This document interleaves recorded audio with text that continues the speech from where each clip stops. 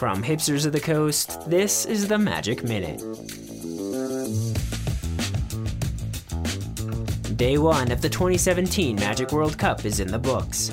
It was a crazy day full of surprising successes and failures and some not-so-surprising deck choices. At the end of 7 rounds, Italy, Belgium, Germany, and Wales were the 4 undefeated teams. Other notable Day 2 teams are Japan, who have made Day 2 just once out of the 5 previous World Cups, China, which had never made Day 2 before, and the United States. Shockingly, Brazil, a team made up of Hall of Famer Paulo Vitor da Rosa and 2 other Pro Tour winners, Carlos Romão and Lucas Esperberto, failed to make Day 2. Likewise, Canada field a strong team of Eduardo Sajkalik, Cale Thompson, and Lucas Siao, but failed to win more than a single match and thus failed to make Day 2.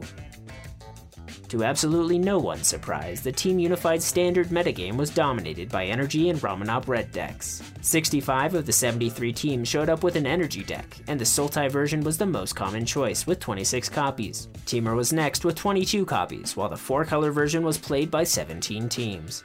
Similarly, 58 of the 73 teams played Ramanop red, with the old standby Mardu vehicles coming in second with a mere 6 copies in the tournament. Team's third deck choice relied heavily on white, which isn't present in Energy or red decks, and blue, which is a minor color in the Energy decks.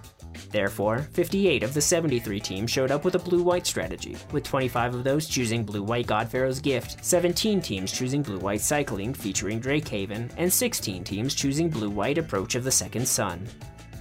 Day 2 starts on Saturday at 3 AM Eastern, an hour earlier than Day 1, on Twitch at twitch.tv/magic. That's it for this Magic World Cup edition of the Magic Minute. I'm David McCoy, and the Magic Minute is brought to you by the generous donations from our supporters on Patreon. Go to patreon.com/hipstersofthecoast for more details. Thanks for listening, and we'll see you tomorrow.